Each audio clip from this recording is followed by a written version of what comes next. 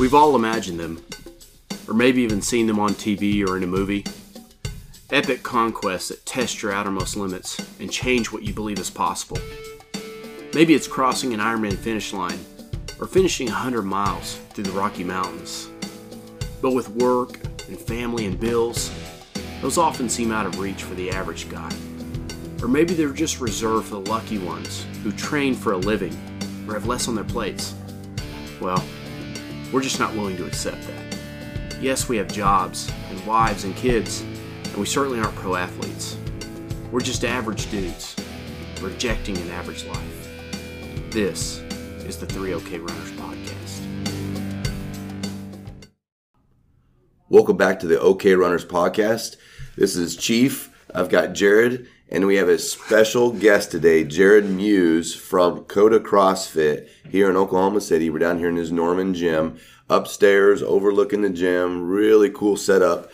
And we kind of just wanted to bring him onto the podcast today and talk about why he got into running. We've been following him on Instagram, and he's been training up for Leadville, and he's been already crushing tons and tons of distance runs in the local area.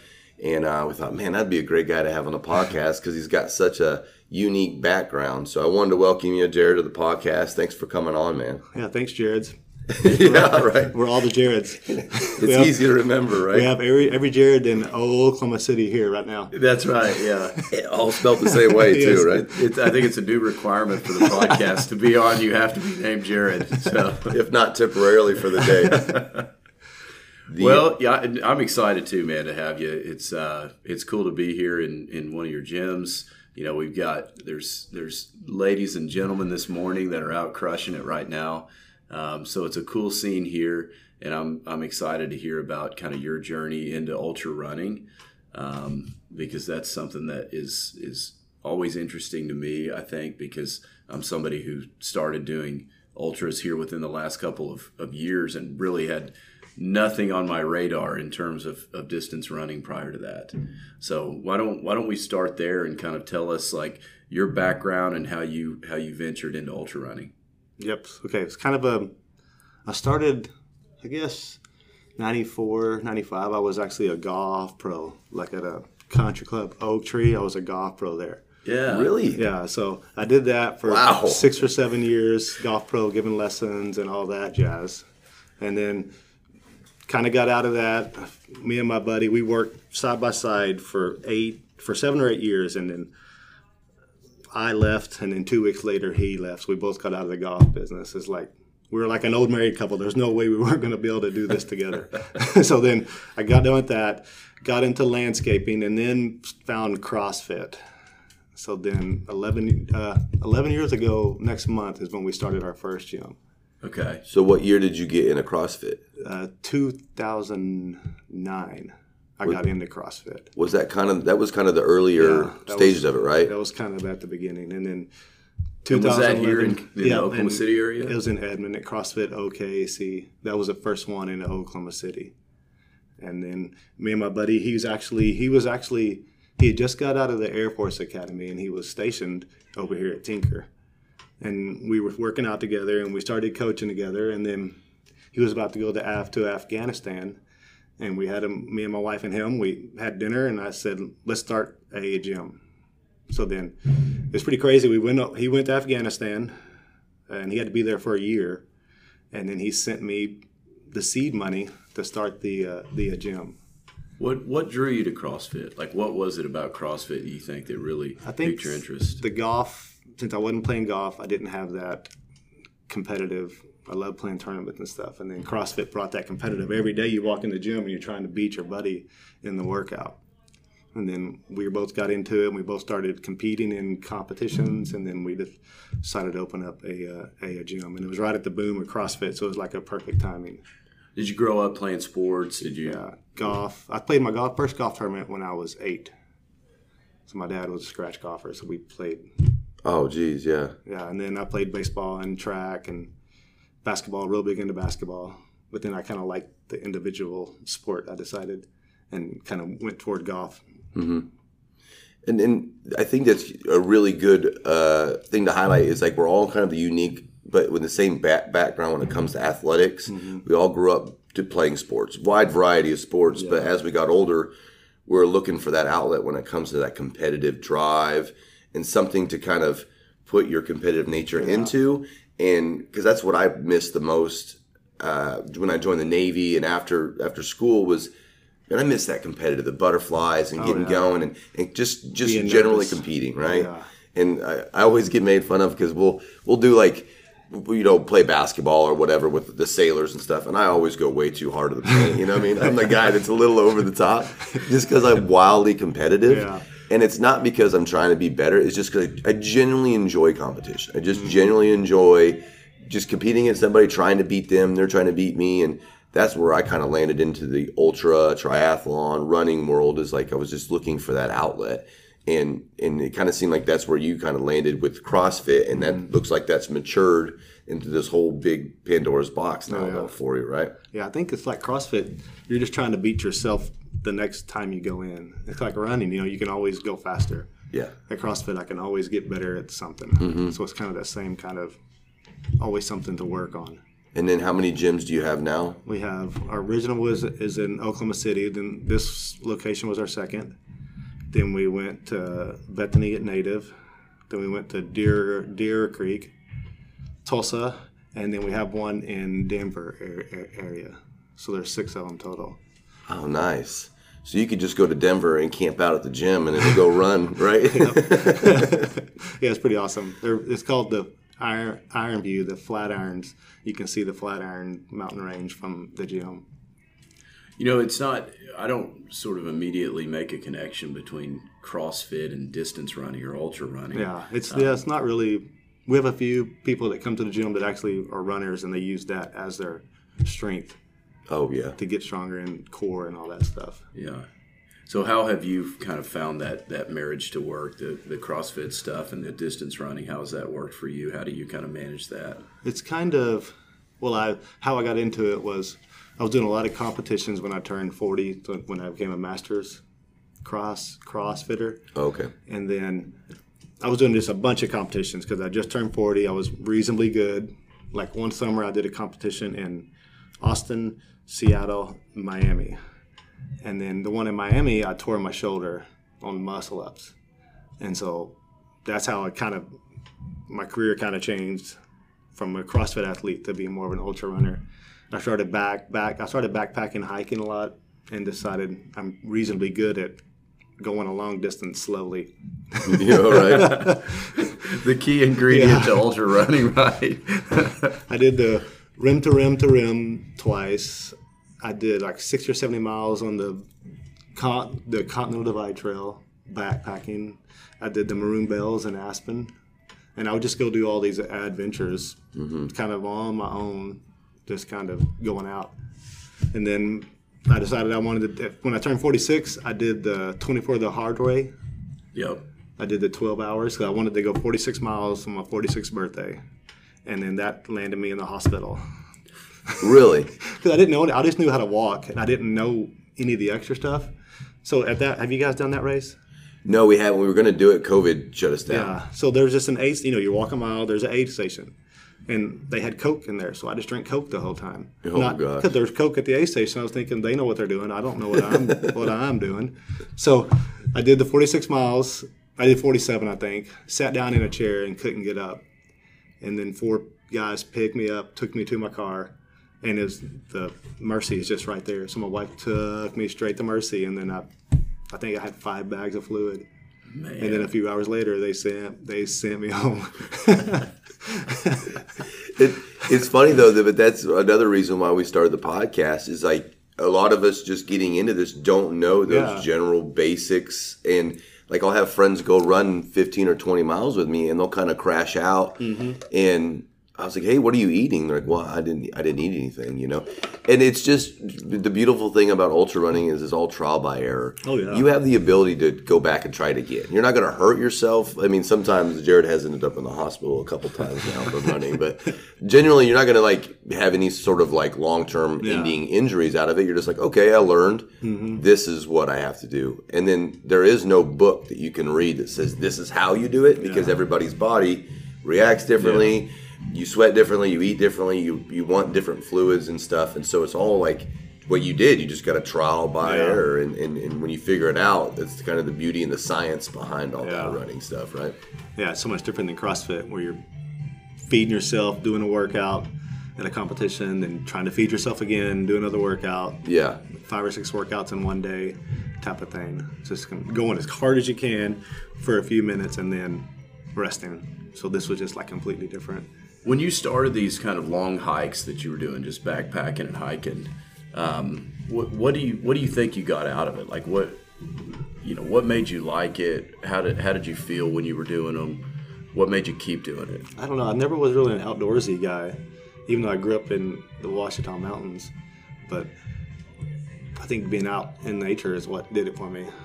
I think if I would just ran on the roads every day, I wouldn't have stuck with it. If I was just training for a marathon or something, I don't think I would have stuck with it. But being outside in nature, I always liked just going hiking for a while, finding a spot to spend the night, then put my tent up. This looks cool, and then get up the next morning and do it again. Yeah. That's kind of was fun to me. Yeah, the general adventure of being like when you're a kid and you just like going out in the woods and exploring. Yeah. Basically the adult version of exploring now, right? Yeah. And then I just started trying to go faster and faster and longer, and then got my pack lighter and lighter, and then started ultra lighting pretty much with just a tarp, just fast packing, and then that turned into doing some races. And then so, how did you land on Leadville? I did a race in Silverton called the Dirty 30 100K, and part of it was on the Hard Rock course, and then I didn't go fast, but I was able to finish it, even though it took me a long time on all that. We went over 12 or 13 a few times on that race. And the Hard Rock, if you guys know, it's impossible to get into the Hard Rock, and so then the Leadville looked like it was a little bit more manageable. And then did you just sign up and get in, or did you get a token? It's kind of a fun story. We did the 50K. 3 of us from the gym signed up for the 50 miler, last year. And the one girl's been trying to get into Leadville for a while. And then we all did it. We all finished. And then at the end, they're just calling their coins out. And the very first coin they called was her. So we were so excited because she got her coin finally after 5 years of trying. And then a few minutes later, the guy got his coin that we went with. And then I'm sitting there. I was so happy. They were up there getting limed. I was happy but sad. And the very last name, my wife goes, "This is going to be you." And it was me. So I was the 30th person that they picked or something. No. Yeah. So we just all went crazy because we all 3 went down there to try to qualify and try to get our coin, and then we all got our coin. Wow. Yeah. The chances of that happening. Yeah. And when Jared had signed us up for Leadville, I thought there's no way because it's just so tight lottery-wise. Well, he had found a loophole where if you sign up in a group of 4 or more, you have preferred entry. Ah.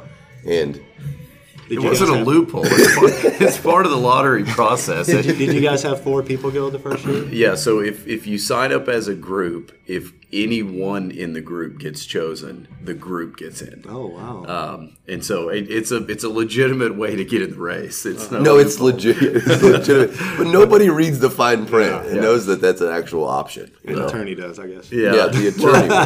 and it's hard to find somebody who's got 3 other friends who are willing to sign up for it. Yeah, for sure. And so it's not easy to put together a team to sign up for the Leadville 100, but that's how we got in the first year. We still didn't think we were going to get in. I think the odds are still pretty low.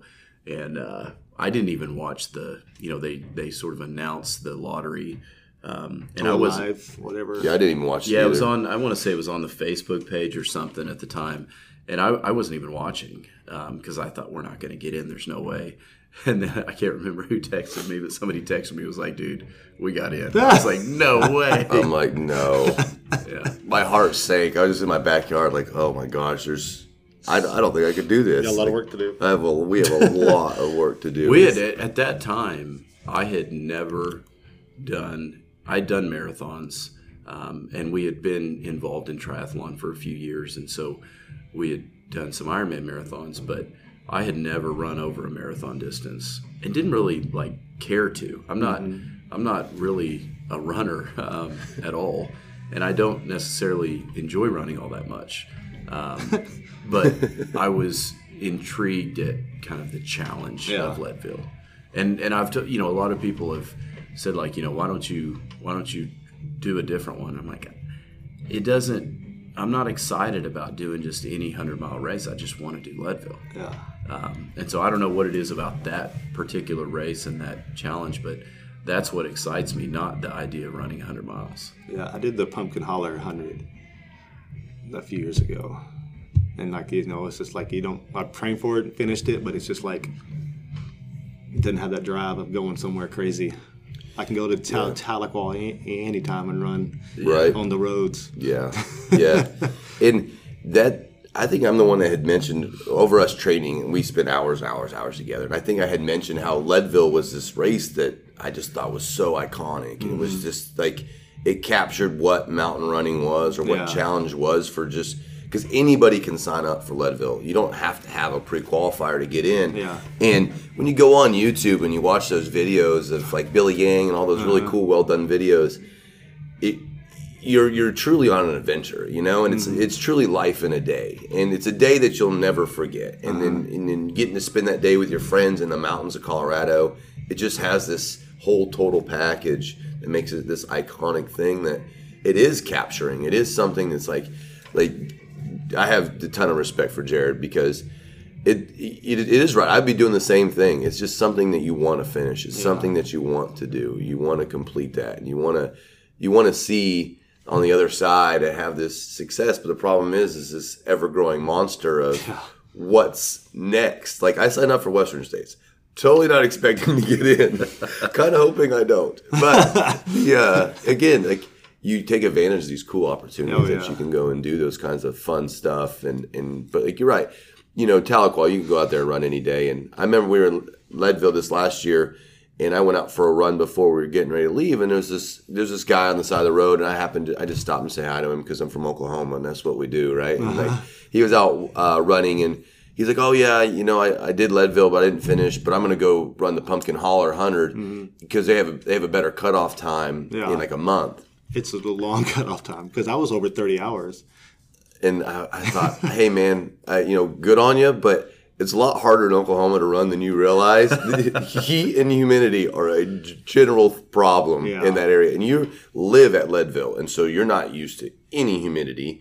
You're not used to any of that just super high heat. And so I didn't want to offer advice, unsolicited advice, but hey, good luck to you. But I was like, man, it's going to be harder than you realize. I don't even know how they could train for heat like we're trying to train for the mountains. I think we have it easier training for the mountains than they do training for the heat. I think it's a good point. Yeah. Mm-hmm. And so that leads into a great question. What are you doing? Because you've been up to Leadville. You ran the Silver Rush. And have you done the marathon? No. So the Silver Rush 50-miler is your entry into Leadville, right? Like kind of that, what it looks like.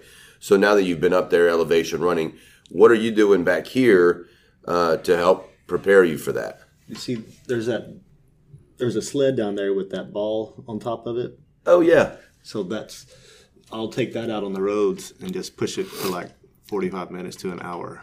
That's awesome. So I think that's kind of because you're in this position and it's all calves. Yep. And you're kind of bent over, and that's kind of what I did last year. 3 or 4 days a week, I just push sleds in the gym or push sleds out on the roads. So you just took it down the sidewalk right down here? And that was at our other gym, and I was our gym has a little bit of a hill right next to it, so I would just push it up and down that hill in the heat of the day until I needed to go back inside. So you're definitely going to run during the hottest parts of the day? And I usually go out about 1 o'clock in the middle of the summer and do all my miles on Saturday and Sunday in the afternoon. So why do you think you do that? Just because I always heard some kind of science with the red and white blah, blah, blah cells. Yep. Something about the heat translates to the altitude. I like to call it bro science. We subscribe to the same philosophy. Because you don't have any other choice if you're from Oklahoma. If that can't train you for the altitude, and you don't want to buy a altitude chamber, right? Then, so I'll go down to the Wichita's and I'll do that. Mount Scott. Yep. Okay. I think last year I did that 3 straight times or something like that once, just up and down. What's the climb on that? We've actually never run it. It's 2.5 miles up. Okay. and then I think just I 2.5 want to say down. it's maybe 1,500 feet to Maybe elevation gain. something like that. I guess there's one guy I heard that will drag a tire up it. Really? Yeah. This is one of those, mythical creatures I know, that, right? get passed around the ultra scene. And that's what I'll do. And I see that Camille will go down there. Yeah. She'll go down there a lot and do that. So good enough for her. It must be good enough for me. That's That's a right. great Yeah. point. She moved from Colorado to Arizona and is training there. So there's got to be some science behind Yeah, it, and right? then she moved back here. Oh, did she end up moving here? Yeah. I didn't know that. She moved back last summer, I think. Yeah, that's right. Nice. Yeah. I did the same thing. I was just Googling like, how do you prepare for elevation without being in elevation? And all I could really find was heat and humidity was your second closest thing to that. And I, just running at the hottest part of the day, I had no idea if that was going to work. But that's all we have. That's all we can do. And I know I liked using a weight vest, and I used the treadmill and at incline and stuff. I didn't have that really cool sled, but I think that sled's a great idea because you're hunched over and you're kind of compressing your lungs a little bit as if you were climbing up a mountain. I think that's a great kind of second nature to what it would be. And I always wear my vest, my regular Solomon vest. Okay. I mean, anything over 4 miles, I'll put the vest on just so I'll be used to it. I mean, kind of like you guys know, the Hope Pass, we don't have any place to go for 2 straight hours up a hill. Right. That's the one thing that I noticed when I did the races up there is that those real mountain climbs. Yeah. That's I think you nailed kind of the biggest difference is long sustained climbs don't exist here. Yeah.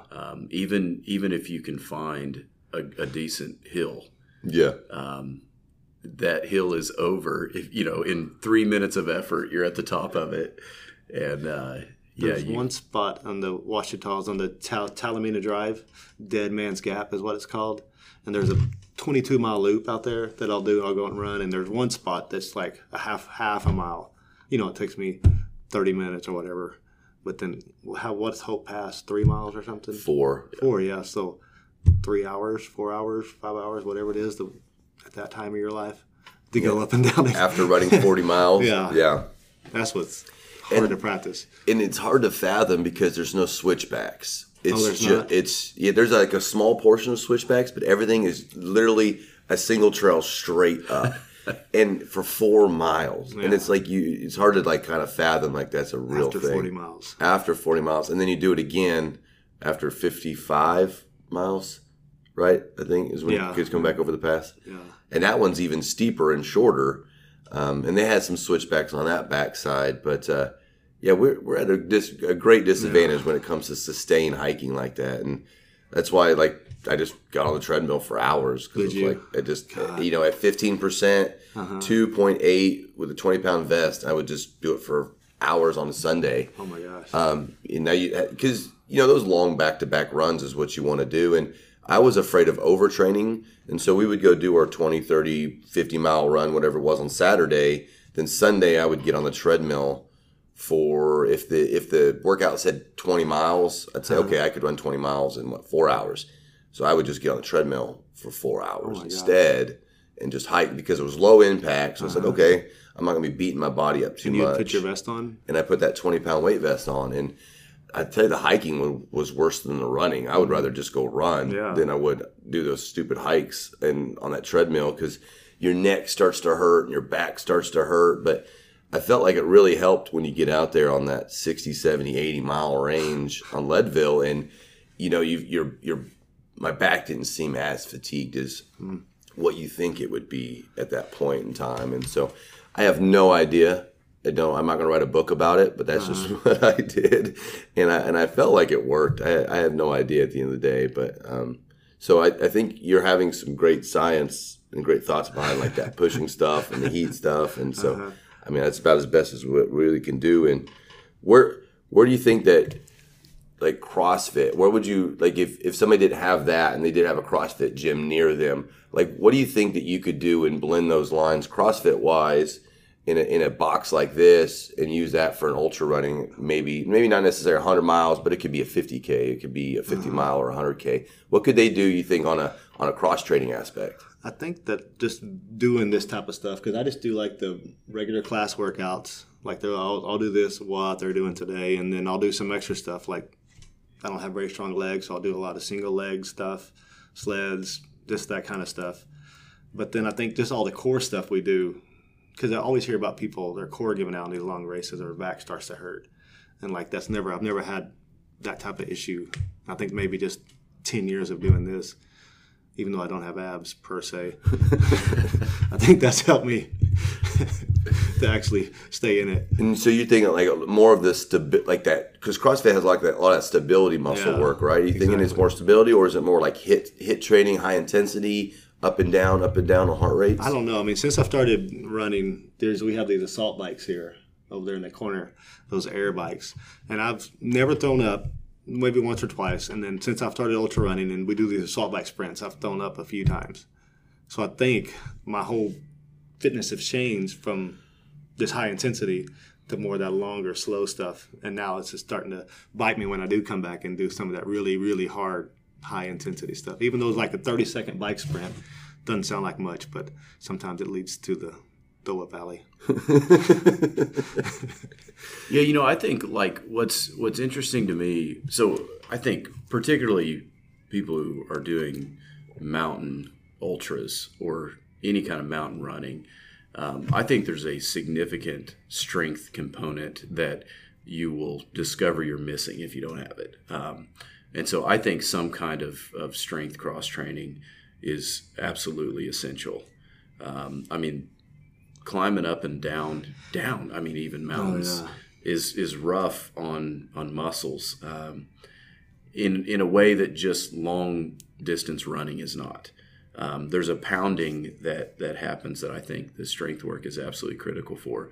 But the other thing that I've found that I think is helpful, sometimes with like distance running, you sort of fall into this low intensity, long, sustained. It'll make you slow. You almost never get that really high intense workout unless you're doing something like CrossFit or some kind of gym workout. And I think there's fitness to be gained from doing that absolutely translates and helps you running wise. Absolutely. I think you need to at least.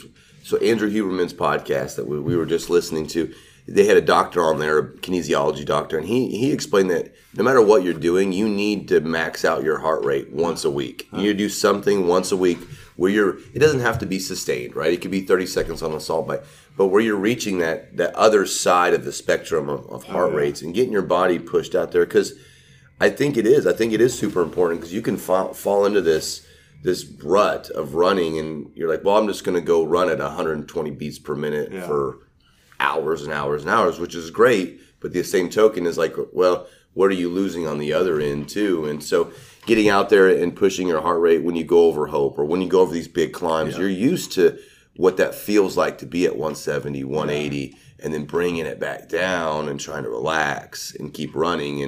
And like you said, strength, I think, is one of the most important things that's overlooked when it comes to mountain running, because it's all about body endurance. It's all about how much can your skeletal load be where your body's able to withstand 205,000 steps and 16,000 feet of climb over this rocky terrain and holding weight because you've got your water and your fluids on you. And like, it's at that point past 50, it's going to hurt no matter what. It's like, can your body hold up to the rest of the back half of that race? And that's where that strength and core work and muscle and sleds and that's elevated heart rate stuff is what's going to, I would think would push you through to the other side of that race. I wonder, like when the first one I did, I usually CrossFitted at 185 pounds. And then that first 100 miler, I felt like I needed to lose weight. And I got down to like, I think the day of the race, I was 170, 171, something like that. And I don't even know if that was beneficial. I don't know because I see all these little ultra runners are all, the real ultra. I call them the real ultra runners, the ones that actually run. The ones that are scaling up the side of the mountain. Yeah, exactly. It's like they're all feel like they're 150 pounds. So I thought, do I need to get this? But I don't really think I needed to lose 15 pounds. The one thing I've noticed every time we go to Leadville or go do a mountain race, the runners that you see are they're strong. You can tell they're their strong. legs. They have strong legs. They have Yeah. strong bodies. It's so much different than seeing people at marathons, like road marathons, where you see people that I would describe as skinny. Which, if anybody sees me, a lot of people are skinny in my book. And so, in mountain ultras, man, they're strong. Yeah, I think it's because you do have to hold up over the pounding. And you need that strength in your butt and your legs to make those big climbs. And no matter what, I mean, if you think you're going to go over Hope Pass and keep your heart rate at 120, you're like, you cannot make cutoffs and do that. No. Yeah. I don't care who you are.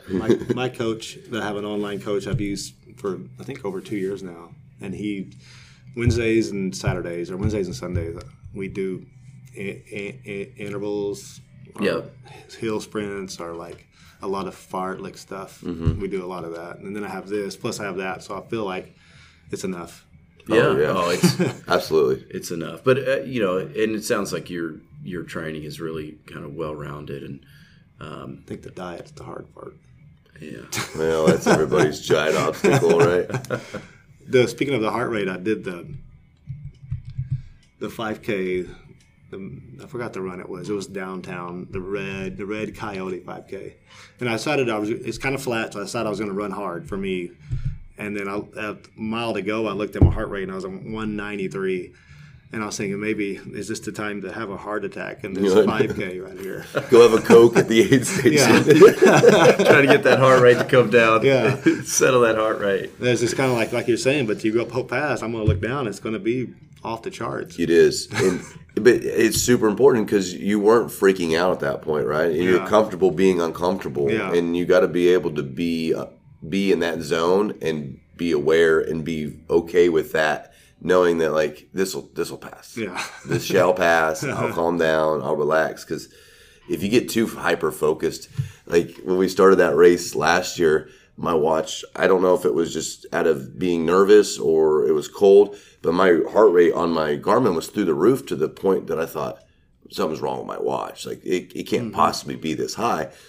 And we're at mile 1, and I'm like, dude, I'm going to the wheels are coming off of this train in about 20 miles, And you just have to grind through it and knowing that, hey, relax, take it easy. And so what you're doing, I think, is absolutely, like, on point. I think you couldn't do any better when it comes to training wise. I mean, we're all amateurs, take it for what it's worth, But getting your heart rate up, doing all the CrossFit stuff, doing all that cross training stuff is awesome. And that's why I wanted you on here. I wanted to capture what you're doing so that way we can see you down the road and be like, hey, how did it work? Did it work? What didn't work? What would you do better? What would you change? What wouldn't you change? And so when it comes to people that live in flatter terrains, they do have options, man. You do have the ability to go out and do these kind of cool races and do all these different things and whatever. And I'm looking around your room in here, and you got like Normatec recovery boots. You have the sauna and the cold tub down here, the cold plunge. It's like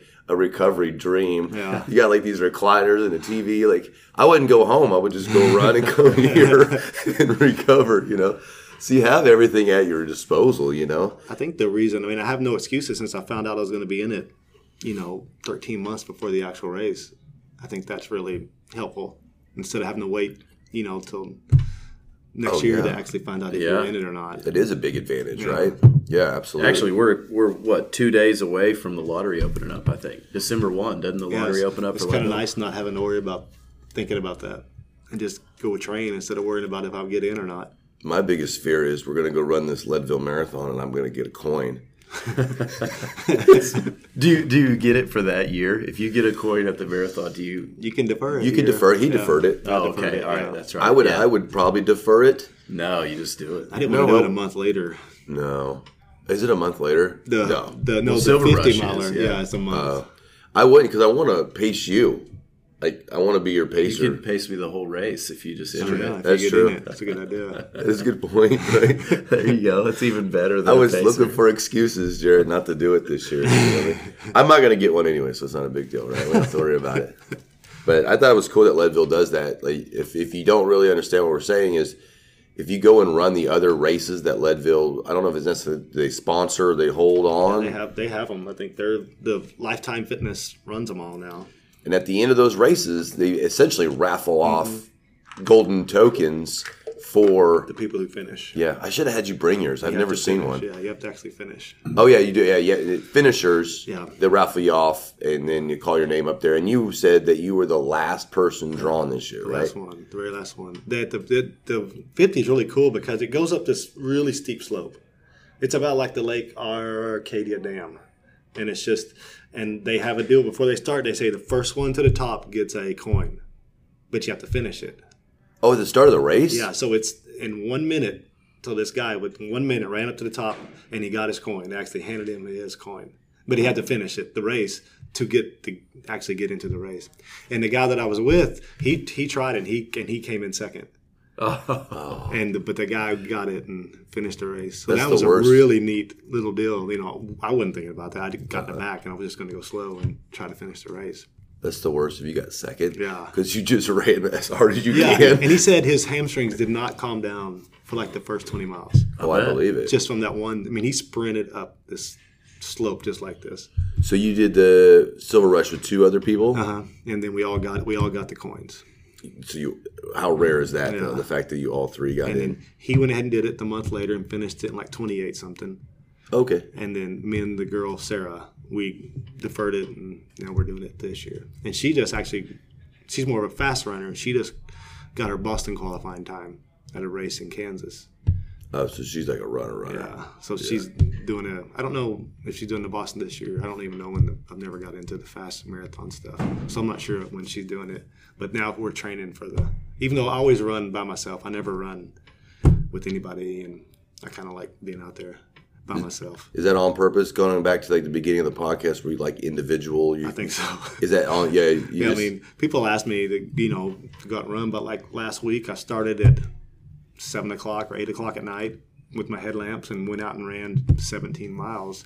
Nobody's going to go run at Lake Arcadia with me, and I've always been a night person, so I think that's why I do ultras too, because I can stay up at night. It's never been And as a business owner, I'm sure you just don't have the ability to be flexible with your time, right? Yeah, it's kind of hard I'll leave the gym and run my 4 miles loop I have out there, but it's hard in the middle of the day to go do this. And I don't like to get up early.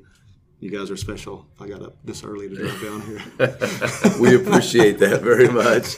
Yeah. I think I'm the only runner that doesn't get up in the morning and try to knock out all their miles. Yeah, I feel guilty when I don't get up early. Yeah. It's like, oh, I'm going to run in the afternoon. You can't tell anybody that's a Yeah, I runner. know it. You're like, And me and my wife, we don't have any kids, so the gym is kind of our kids. We have 1,000 kids, it feels like, between all the gyms. So I follow your social media on Instagram. It's hilarious. Like all those things you post, of everybody around in your gym and stuff. You guys seem to make fun of each other a lot. we do a lot of making fun of each other. It's hilarious. It's kind of not normal when you think about a CrossFit gym, I guess you can say. We don't have a lot of, like, my colors. I came up with purple, and then we've always kind of done a lot of clothing and kind of got our name out there with our brand. I love your logo too. You see it all over Oklahoma all the time in the back of people's cars. You guys' sticker and stuff. Yeah, I love that logo. When we got into it, we got pretty lucky when we got in, and it kind of blew up. Yeah, good timing, right? Yeah, exactly. Well, like everything, it seems like. But we've been able to keep on maintaining with all the different kind of fitnesses going on, the Orange Theories and all that stuff. yeah. Yeah, and it seems similar to like ultra running in the mountains. Like at the end of the day, the ruggedness of CrossFit, like all you have is just the box, pull-up bars and weights, and like the simplicity, but yet the toughness of it will ever last through some of those other things where it's more specialized or niche.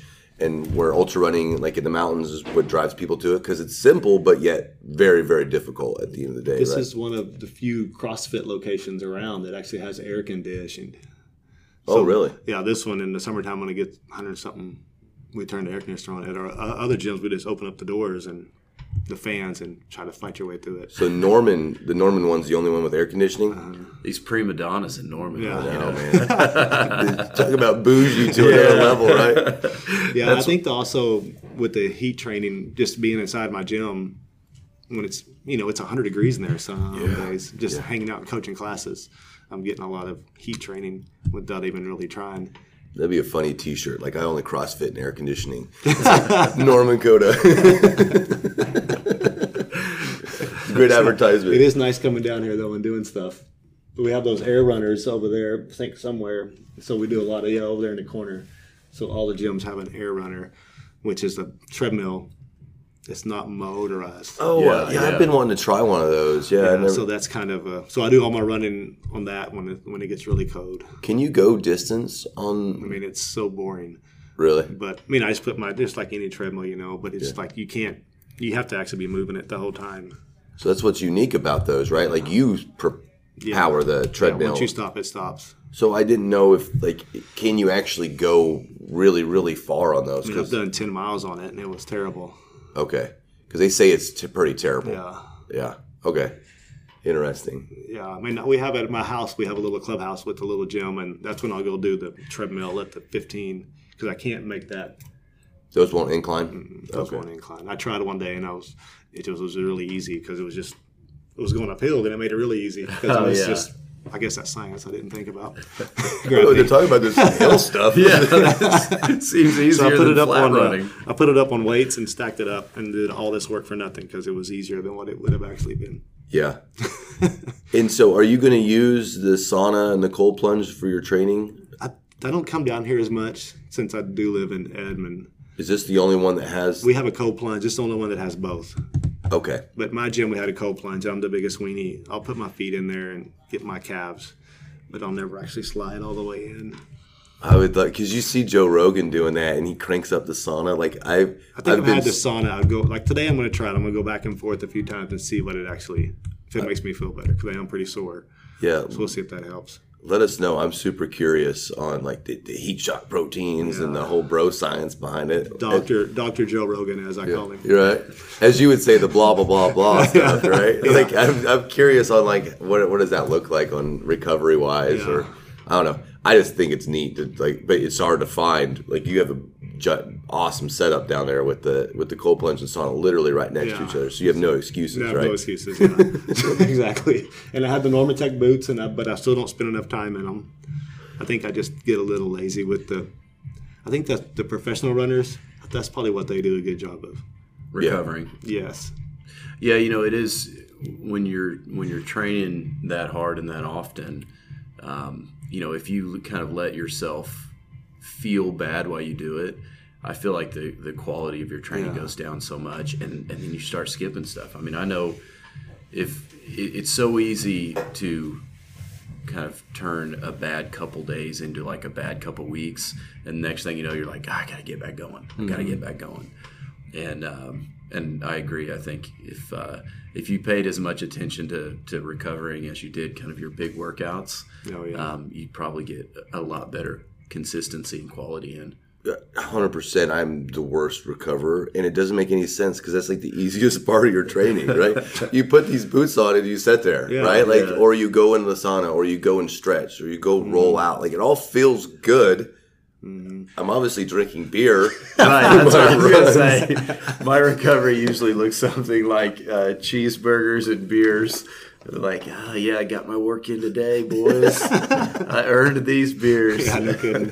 I'm the worst at going to run and then go and get 6 chocolate donuts and a half a gallon of chocolate milk. Right, because you earned it. Down them all right there in a minute and a half. Yeah, no kidding.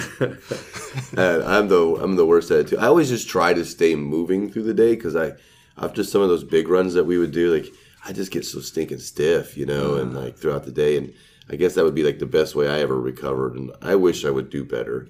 I think you're right. I think that's what separates those two. But when you get home, we talk about a little bit of that dad guilt of I've been gone for 5 hours, and you get home and the wife is not entertaining you sitting on the couch with Normatec boots and saying, hey, give me about an hour. I need to get my recovery done. I think that's the difference. Yeah, that's a lot of difference where that's their job. So they specialize. They can spend the 8 hours a day doing that kind of stuff where we don't. But, there's no reason why we couldn't find time either. I have no excuse. Yeah. Yeah. Well, I don't know. I mean, I'm in here. I could niche out 20 minutes to go out and roll out or go out and stretch. I just have a hard time doing that sometimes. I have that, the chirp wheel. Have you seen those where it's a little bit more narrow and it goes up and down the spine between your shoulder blades? Because I have the foam rollers, which I love the foam roller, but I found that chirp wheel to be awesome. Just sitting there and getting up and down between those two shoulder blades on your back. If it feels good, I will do it more often. It's the after run doesn't feel good necessarily right away, and I think that is that maybe one of those obstacles that you see? Because I'm sure with CrossFit you guys preach like recovery, body maintenance, and with like Kelly Starrett and doing a lot of those mobility WOD stuff, right? I went to his. That's probably the best seminar I've ever been to was the Kelly Starrett seminar. I did that a few years ago. He's so intelligent when it comes to that stuff, right? Yeah, he was awesome. Blown away. Yeah, I don't know. I need to be better. And, diet, if I wasn't eating so much inflammatory food, and that might help too. But, I'm about to go down and eat a peanut butter and jelly sandwich when we're done here. Why? Because it's delicious. Yeah, exactly. And I'm 49 now, so it's not like I'm about to change. No, there's no reason to change now, I won't right? eat more than 2 peanut butter and jelly sandwiches a day. That is my limit. Is that your Achilles heel? Yeah. Peanut butter and jelly sandwiches? Sugar, just sugar. I think I have, instead of goos now, I've found these syrups. So it's just a syrup, but it's like a goo package, but it's made for runners. And so, but it, when you're up at altitude, it's hard to eat. Oh yeah. And the goos taste terrible, but this is just strictly maple syrup with some caffeine in it or some salt in it. And it goes down just like that. I don't feel bad. That's kind of the main thing that people don't practice, I think, too, is their food during the races. Yes. And practice with that not working. Yeah. Right? And that first year we went out there and we had the wives made this giant buffet of food and we ate none of it. Yeah. You can't chew anything when you get up there. No, and you don't know what you're going to want either. And so you've got to be able to practice this variety of, sometimes you're living off the aid stations. Because at the end of the day, we've kind of honed that craft too of simplicity. Like as simple as you can get, the better. Like me, ramen noodles on the Arkansas Traveler. It was just ramen broth, ramen noodles, and I can't remember anything else I really ate the whole time. And Tailwind or Roctane Goo, the caloric drinks. It's crazy that like the Leadville aid stations I saw and what I've read, they're not that awesome. But you go down here to the Outlaw events and their aid stations are like everything you want. Bacon, tortillas. They had like at the 50, there was like nothing like that there. All packaged stuff. I'm trying to think. There's not a lot of aid stations at Leadville. I mean, you can get bacon at every aid station at these Outlaw events. See, I don't. Spam. We were frying spam. I feel like because everyone has a crew in Leadville, and your crew kind of. I almost feel like there's not many aid stations that I actually go to. Oh yeah, I go to my crew, yeah, and the crew has whatever I wanted at the aid station. Mm-hmm. Yeah, you know what I mean. And so it's like in a lot of these races, like Outlaw and a lot of local races where you don't have a crew and you're just relying on aid stations. I think what they have there is probably a little more important. Yeah, maybe so. You're right, because I don't ever remember ever going to an aid station at Leadville one time. I can't either. I just ran to my crew, and I sat and they had everything ready for me there. They might have pulled some things off the aid station, hot water or coffee. But I think Leadville probably realized over the years of doing it, like we're wasting a lot of food and stuff because they always tell you, bring a crew, bring your pacer, bring whatever. And so you're bringing your food and all your stuff that you're wanting anyway. Everybody's all set up like a big giant half a mile long encampment at Twin Lakes anyway. Oh, really? There's like pop-up canopies for like half a mile. Oh, wow. Of just crew. And it goes all forever and ever and ever. And so you just go there and hang out and sit in your chair because you run through the timing mat and then you got a little bit, like some Goo Roctane. I was helping you with your bottles at Twin Lakes and you might have grabbed a Goo packet, but yeah, that was about it. Yeah. And I don't want to use their terrible flavors they have and the goos, and I just have my syrup. You hit Jared's heartstring right there. I like syrup and honey usually out there is what I'll eat. Yeah, so like a lot of like simple sugars then. Yeah. Like a lot of sugar then. Especially when I get up to altitude, I realize I can't chew anything. It's crazy. It is. And you don't necessarily like feel sick. You just like, I don't have an appetite. Like I'm just not hungry. Yeah, but you know you need to eat, right? And it's this weird battle you have to play with yourself because you want to eat. Yeah, but you're like, nothing sounds appetizing. I had the 50 Thunderbird 50K last year was the first time I've ever really had any stomach issues. And thank God they had all those bathrooms out there. They had actual bathrooms out there. That's what's good about that race. There's not porta potties. There's actual bathrooms. It is true, and they're nice bricked bathrooms too. So right? I was an hour faster this year than last year, strictly not spending that time in the bathrooms. Did you do the whole Outlaw series this year? No. Okay. I've just kind of next year I'm doing the 100-mile at Lake McMurtry. I do that one every year. I think that's a fun race. And it's not too far from home, and it's just I like that race. They do 100-mile at Lake McMurtry? 100K. Or 100K, I'm doing 100K. I've always done the 50K out there. We ran the 50 last year there. Yeah. That's a tougher course than you would think it would be. Yeah, I don't know. I don't know why I like it. I just do. It seems pretty runnable, and it is. I just hate that dam run. Yeah. That on the dam there on the grass, and it's like just that little single track. Like I feel like that's good practice for the. What's the spot up there at Leadville where you're running through the field? Oh, Twin Lakes. No, Outward Bound. Outward Bound, yeah. Because I always hear these stories about you running through all the holes. Actually, and that's stuff. that is kind of similar to that. Although that only lasts about. Outward Bound. It's less than a mile. But Outward Bound's a long way, or Outward Bound's less. No, than a mile? the part where you're running through the field is probably a mile. I would say. Yeah, if that. Yeah, if maybe that. not even a mile. And then you catch the pavement for the only few mile that you're going to run it on, and you catch it on the way back right after that. But it's real potholy. Yeah. Like I really would not recommend running through that. Honestly, I would just walk it because like you don't want to ruin your race snapping an angle in a gopher hole. You know, and you ain't going to gain but 4 minutes if you did run through it. And I never run after an aid station very well anyway. Right. Just put all that in my belly. Yeah, and it's a good time to just relax for a minute, right? Exactly. Absolutely. And then, do you have a pacer for Leadville? Maybe. Yeah. The Sarah girl paced me on my 50 mile, on my 100 miler. And I see the benefit of it, but then I feel like go all the way to Colorado, I feel like it's kind of a lot to ask somebody. But since we do have a gym up there and I have a couple buddies, the owners, one of our co-owners is going to come down and pace me. He's promised me at least. Heck yeah. So I think I have at least 2 pacers. And they're basically Colorado mountain goats, right? Yeah, they live in Colorado, so they should have no problem with it. Even though they don't do long races, they don't run. But by that time, I'm walking anyway. I'm sure. Yeah, more of a walk, run, walk some more, and run a little bit more, right? Whatever I can kind of move. Muster up at that point. Yeah, I remember at the Humpkin Holler, I walked the last 60 miles. I don't think I jogged one step. It was just trying to finish. Type of thing.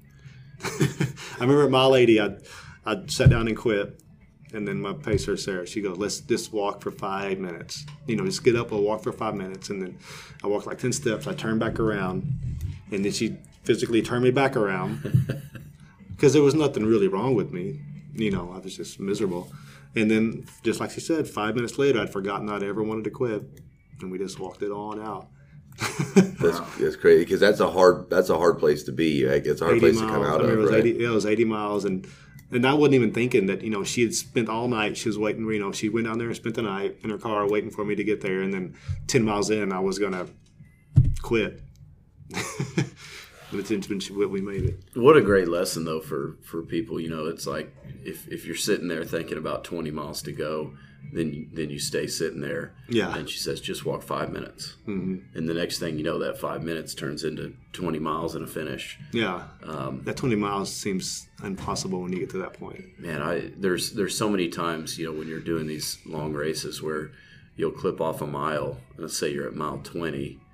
And even in a 50-mile race, if at mile 20 you go, man, I have 30 miles left. Yeah. I'm not even halfway. If you start entertaining those types of thoughts, it gets pretty dark pretty quick. It does. I think it's different than Leadville because there was not really a time. There's like a 36-hour cutoff at that. So it wasn't really – I wasn't going to not because of the time caps. But then at Leadville, all I'm thinking about is how am I going to hit every time cap. So that's really my only goal. I mean, my coach has been talking about. I just don't want to be stressed out on the time cap, but I know it will because I know I'm not that fast. That is a hard part of that race. That's what makes Leadville more difficult and unique than any other race, is because generally the cutoffs will be all spread out throughout the race of a 30-miler. But Leadville, it's all like on that front 60. That front 60 is real tight on the cutoffs, and the back 40 is pretty forgiving. So when you get back to Twin Lakes, essentially, back from Overhope, and it's always on your head for the whole day, because it's like, I'm only 45 minutes under cutoff. I'm only 1 hour under cutoff. But you can't go any faster. Yeah. That's where a lot of people, I think that's where some of that DNF, you tell me what you think, Jared, but some of the DNF rate comes from if people just blow their wad, getting to Hope way too early, and then they just don't have any more steam left to get over the pass. Well, the guy Brent said he couldn't believe how many people didn't make the first aid station. I know. The first cutoff. He says you trained all this time and you can't make the... And you get in, well, the thing is, too, is you could go out too slow. Yeah. Like, now you're getting this, like, well, which one is it then, right? Yeah. Because we got stuck the first year. It's a fine line. It is. I mean, it really is a fine line that you have to be really, really disciplined and make sure that you're kind of racing consistent with your training, because I think it's the danger is much more so going out too fast. There's a lot of excitement. I mean, it's a cool and scene. It's downhill, right? It's downhill for the first few miles, and you can hammer a few miles, and you feel good, right? I mean, you're really trained, you've tapered, so you feel great those first couple miles. I think the danger is much more so going out too fast, but I mean, I know for me, obviously 2 years in a row I've been racing cutoffs, and it is always in your head. It's always you're checking. You're like, okay, I'm 5 minutes behind where I wanted to be, and you're talking 5 minutes in a 30-hour race, and so it doesn't seem like it can come down to minutes, but there's just so much anxiety around those cutoffs. If you're somebody like me who, like, I'm going to be near cutoffs. I'm just not fast enough that cutoffs are not going to be a problem for me. And so, yeah, it's hard, but it's a fine line. You go too hard up there at that altitude, you won't recover, and then you're definitely missing cutoffs if you're not recovering. I did the Heartland 50-miler this year in Kansas, but I thought I wanted to try to do a 50-miler I could actually run. It was nice and flat. And then I get there, it's in the Flint Hills, so it was just like this. Oh, those rolling hills. Yeah. And I wanted to be, a decent. I ended up averaging like over 15-minute miles for the 50, and I'm just in my head. It's like, if I can't do less than 15-minute miles in Kansas, how am I going to do it at Leadville? Yeah, and then it was the middle of the summer. It was hot, and it was rolling, but it was like, then I'm stuck in that. I'm not going to make the time caps. I can't remember what's the overall average, like 18-minute, 50 miles. It's 18-minute for 50 miles. Yeah. I've looked at that. It's like the general. There are a whole lot of miles that you will be comfortably under that. Yeah. That's the thing, is there are a lot of miles that are easy 13, 14-minute miles, not running hard or fast at all. And so you can bank a lot of those and get, a pretty good cushion against the cutoffs. And there are a lot of miles where I don't care how hard you're going, you're not doing an 18-minute mile. No. If you are, you're redlining. Yeah, you're going to be on the podium. Yeah, I looked at the race I did in the San Juans. I looked at my miles, and I ended up averaging for 100K over 20-minute miles. But there were some spots that we were actually going hand over feet, and I'm looking at my stats. I did like a 45-minute mile, stuff like that. Yeah. It's just like doing one of those mountains just straight up for however long. And I remember I got to the top, and I was looking at it the other day, and I remember I got to the top, and I took off running like a mile 50. And I thought I was going so fast, and I went back and looked, and it was like a 14-minute mile. You were going fast comparatively. It was like at 12, almost 13,000 feet, so I'm sure it felt really fast at 4 o'clock in the morning. Yeah. And is your wife going to crew you? She's going to go up. I mean, they're going to kind of a little bit. I mean, I'm not sure exactly. We have a lot of friends up there, so they're going to come and help. And then Carrie Haas, that you work with her husband, or you know her husband maybe, she's going to come up. There's a few people that kind of, she says, I'm coming up no matter what. So you don't have to ask me. I'm going to be there. Even if you don't want me to be there, I'm going to be there. That's cool. Type of person. That's cool. The only other worst part about your crew is the cell phone reception is god awful, and you lose your runner. Like when they go over Hope, you don't see them for 8 hours, and you have not a freaking clue where they're at. Like you can tell if they've made it to the turnaround point, but then you're waiting again because there's just no reception up there. We tried to use the Garmin Live Track this year. Didn't work.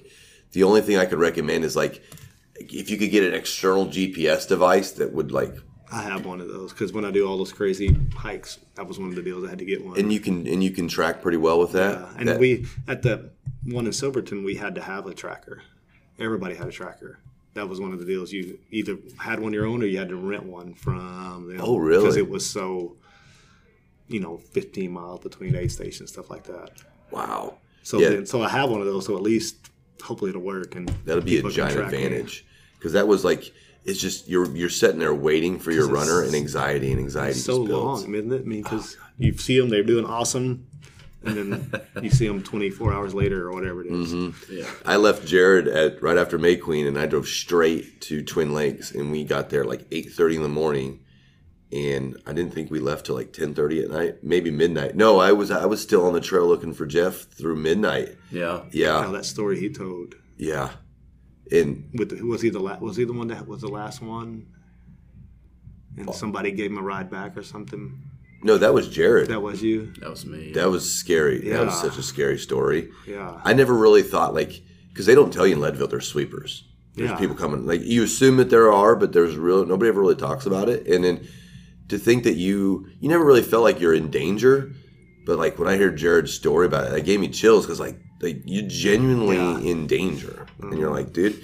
And then you're like, I'm only here because I got myself here, right? I don't know how many times I've been up in the mountain like, what am I doing with my life? Right. Yeah. I got stuck in Aspen at the Maroon Bells, and it was just a huge thunderstorm. And I'm 12,000 feet. And I'm just sitting there holding my tent. I put my tent up. I'm just holding it to keep from blowing over. Like, what is going on?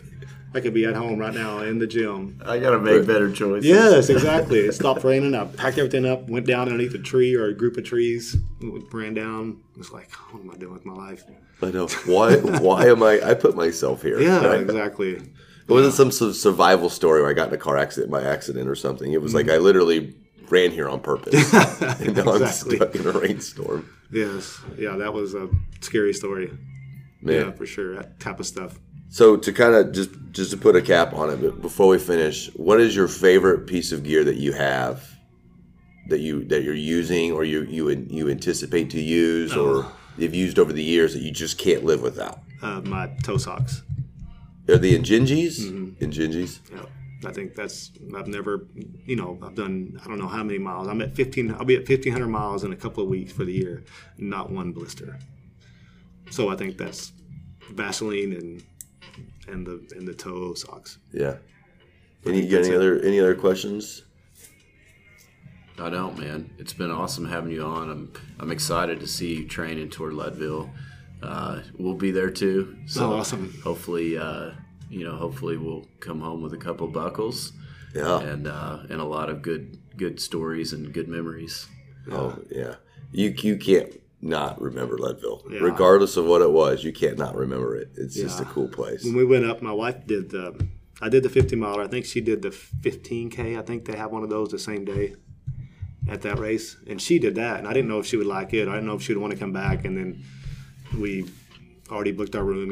Since we got in so early, we were able to get our Airbnb. We knew where we wanted to be, so that's kind of fun. So she really enjoyed the actual little mountain town and this scene of it, even though she doesn't ever want to do those long races or nothing. But my wife's the same way. She just enjoys being up there. Yeah. But she's like, tell Jared, because Leadville's on her birthday. She's like, if I've just spent one more birthday in the mountains of Colorado chasing Jared, I don't know if I can do it. I have one thing that's kind of sad. It's like the race is, my brother passed away a few years ago, and the race is on his birthday. So if I finish, it'll be on his birthday. What an extra piece so that's of motivation. kind of like, it's like every time I get out there, like I was running, the night, and it's like, It doesn't matter if it starts to suck. Yeah. We're going to have to finish. The only thing that's going to stop me, I guess, is the getting hurt or the time caps, which is both those things could happen. which is generally what everybody that goes those races, because you're mentally strong enough to be there. They're going to have to pull you off the course at that point, right? Yeah. My grandmother passed a few months ago, and I had her on that race with me, that last one I did, and it does help, because you're just like, at least I still could put one foot in front of the other. Yeah, exactly. So that's going to be exciting and sad and awesome. Yeah, it'd be cool, a cool memory for you to celebrate him, right? Mm-hmm. So I want to thank you for coming on the podcast, Jared. Thanks so much, man. Thanks for letting us come down to the gym. I thought it'd be kind of a cool thing to overlook your gym while we're over here recording. But yeah, for sure. You can find me at Savage Navy Chief on Instagram, Ironman Lawyer, also on Instagram. And then where do they find you at, Jared? Just Jared Muse. Jared Muse on Instagram? Yep. Is that about the only place you're at? Instagram and Facebook. And you got Coda CrossFit on Facebook too, I'm sure, right? Instagram, yeah. We have, each one of our gyms has its own, all that jazz. So, look him up, follow him, give him some motivation, and see how his training's coming around. But again, thank you for tuning in. We'll see you next time.